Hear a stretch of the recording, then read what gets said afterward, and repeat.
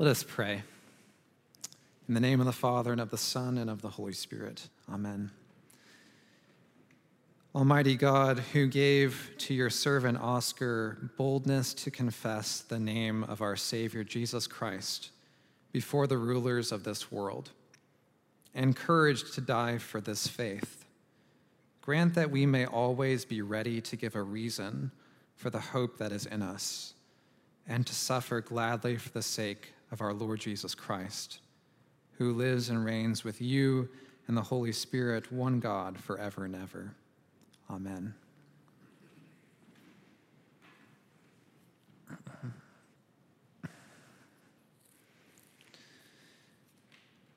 He was at the altar celebrating Mass when the shot went off. Who knows how many times he had repeated these words over the bread and the wine, sanctifying them to become the body and blood of the slain, crucified Christ. Who knows how many Masses he had celebrated with these Salvadorans, but this would be his last.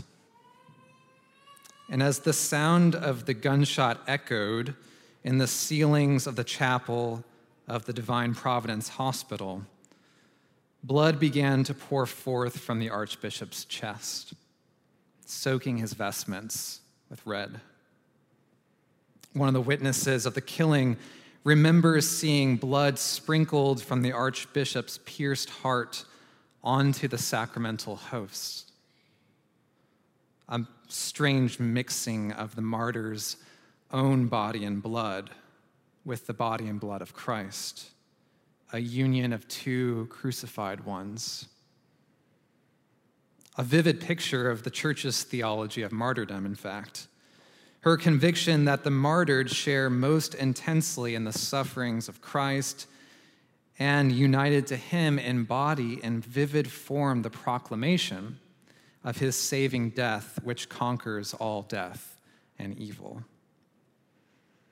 Saint Oscar Romero stumbled to the ground. The pastor and shepherd of El Salvador's poor church had been executed while celebrating the sacrament, which was the center of his life and ministry. A single bullet had been fired from the street, through the church's open doors, down the center aisle, into the chest of the Archbishop. It came from the gun of a sniper sent by one of the Salvadoran military dictatorship's death squads. For the state, Romero's assassination was just one of thousands of executions of political dissidents and threats. But for the Church, it was, as one person put it, the killing that broke the heart of El Salvador. I don't know about you, but when I think about martyrdom, I sometimes have a tendency to romanticize it. The tales of ancient women and men standing brave in the Colosseum or resolute in faith while being tied to the stake, these are the images that populate my imagination when I think of martyrdom. And sometimes because of this, I think of the martyrs as almost mythical figures of many ages past. And I think of their martyrdoms in a likewise mythical fashion sometimes. But when confronted with a killing like St. Oscar Romero's, a modern martyrdom by paramilitary rifle, I'm reminded that all martyrdoms are ugly affairs, horrors at least as terrorizing as the cross. And it's precisely because of their horror that martyrdoms image the cross. It is by boldly and confidently staring death and evil in the face, letting it do its worst, and entrusting one's life to the God of resurrection. It's precisely in this that martyrdoms become for us icons of the cross and resurrection, the trampling of death by death. And St. Oscar Romero images for us not only the cross of our Savior, but the extension of Christ's saving death to us through the sacrament of his passion, that is, the Holy Eucharist. Romero's death at the altar intensifies our liturgy's own claim that in offering our gifts of bread and wine, we also offer ourselves, our souls and bodies. And so, as one nun remarked, remembering that fateful Mass, we saw it as God saying, "Today, Oscar, I am not asking you to offer the bread and the wine. Today, the victim will be you." But how did Romero find himself here, at this altar, being gunned down by his own government? It's a surprising story in some ways. Archbishop Romero was not at first an obvious candidate for this martyrdom. He was appointed Archbishop of San Salvador in 1977 amidst an unfolding civil war between El Salvador's repressive military government and militant insurrectionists. The conflict had been brewing in El Salvador for decades. The Salvadoran economy had been rapidly transformed decades earlier, positioning the country as a cash crop state for U.S. consumption.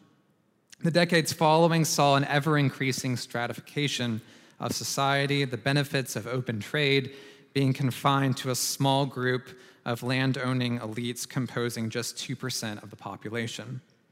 Over time, the country became irreparably divided between a peasant majority of working poor masses and a wealthy minority class with control over the government, farms, banks, media, and military. And the church found herself caught in between, stuck in a brutal crossfire that was turning increasingly more violent. By the late 1970s, El Salvador's government had become a military dictatorship, suspending civil liberties, disappearing civilians, executing political dissidents through military and paramilitary death squads, often leaving tortured bodies scattered throughout the cities to terrorize the population and any who might entertain the idea of resistance or rebellion. It's nearly impossible to know how many tens of thousands of Salvadorans were killed or disappeared during the repression. But among the numbered are numerous priests and religious who protested the violence and defended the poor and protected them in the name of the gospel. But Romero was not originally one of these clerics. His appointment to the archbishop in the country's capital was welcomed by the government and the ruling class.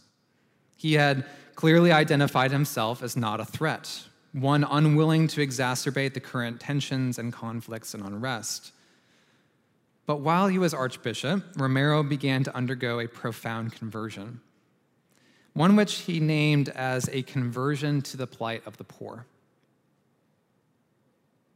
He listened to the stories of parish priests under his care, heard of the horrors they witness in their neighborhoods and in their parishes. He spent time with itinerant farm workers, with rural campesinos and urban peasants. He refused the bishop's residence, choosing instead to live in a small back room of a hospital chapel, spending his days among the sick, among poor nurses, and Carmelite sisters who cared for the dying. This was where he made his home. He began to hear the cries of the oppressed, their stories and their struggles, the horrors they faced daily under the repressive Salvadoran regime. And he came to see himself as bound to these people, coming home, as he put it once, the more he immersed himself in their pain and their struggle. These experiences, these small conversions in which Romero's heart became increasingly united to the hearts of El Salvador's suffering poor, culminated in perhaps the most transformative event of Romero's ministry. In March of 1977, Romero's close friend, Father Rutilio Grande, an outspoken critic of the government's violent repression, was murdered by Salvadoran security forces. Romero's heart was broken. He recounted seeing Rutilio's slain body. When I looked at Rutilio lying there dead, I thought, if they have killed him for doing what he did, then I too have to walk the same path. Romero's response to this brutal murder of a priest exemplified his resolution to remain neutral no longer, but to stand decidedly for the cause of the poor. And so the Sunday after Rutilio's murder, Romero celebrated a funeral mass in the city's cathedral. It would be the only mass celebrated in the archdiocese that day. Romero called all diocesan clergy and parishioners to attend a single Eucharistic liturgy, summoning the whole church in solidarity in one place, around one table, in repentance and worship and prayer. And so amidst an unfolding class war which ran right through the church herself, Romero's decision forced rich and peasant congregants of parishes and wealthy and poor neighborhoods to worship as one body in one place. Though the Salvadoran elite reacted in indignation to the scandal of being forced into pews with peasants to kneel side by side before the same altar, Romero insisted on the church's visible unity around one Eucharistic table, a solidarity which protested the violence and oppression in the streets outside. The funeral mass commenced Romero's renewed ministry of direct opposition to state repression, prophetic repudiation of the military government's war on the poor, and great pastoral care for the poor and for the oppressed. Archbishop Romero had become the pastor of the poor, and as the people soon came to call him, the voice of the voiceless. In the years to follow, Romero would become increasingly more vocal in his opposition to the regime. Thousands flocked to hear his sermons in the cathedral.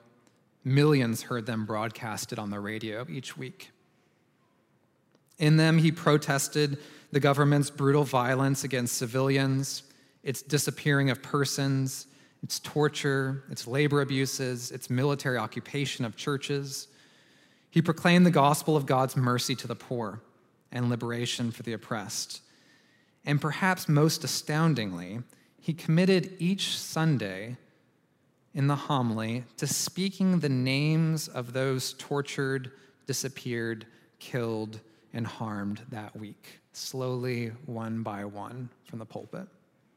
He memorialized the victims within his flock, and so built up his church as a community of solidarity and love, a body in which when one member suffers, no matter how poor, how marginal, all suffer. And in so doing, he provoked the anxiety and rage of the state. And so on March 23rd, 1980, Romero called upon Salvadoran soldiers to refuse their orders that entailed unjust repression and violence, and to instead obey the higher law of God. And he knew that by doing so, he was signing his own death warrant. And so the following day, as he prepared the Eucharistic elements on the altar, he was assassinated by a paramilitary gunman. The people's pastor had been martyred.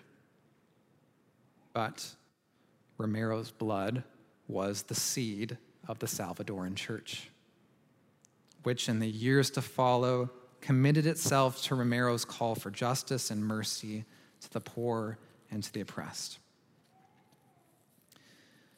St. Oscar Romero was a martyr of the poor. He died for, with, and in defense of the oppressed, because he was convinced that God in Christ had himself become poor, taking the form of a slave. and had so bound himself to this people. But St. Oscar Romero pledged himself to the defense of the poor and oppressed, not simply out of duty or conviction. In the end, it was simply because he loved the poor, because he made himself poor in solidarity with them. It was because he loved the poor that Romero took up this cross. It was grace that inclined his ears to hear the cries of their suffering, and grace that moved his heart in mercy to alleviate it, and grace that fueled his relentless calls for justice for the oppressed. It was grace that caused Romero to love the poor, and this was the grace of his martyrdom. May we be so transformed by the grace of the one who became poor so that all might become rich in his grace. May we be transformed by his grace and inspired by the witness of St. Oscar Romero, that we might love the poor with fierce mercy and love justice with even fiercer righteousness. In the name of the Father, and of the Son, and of the Holy Spirit. Amen.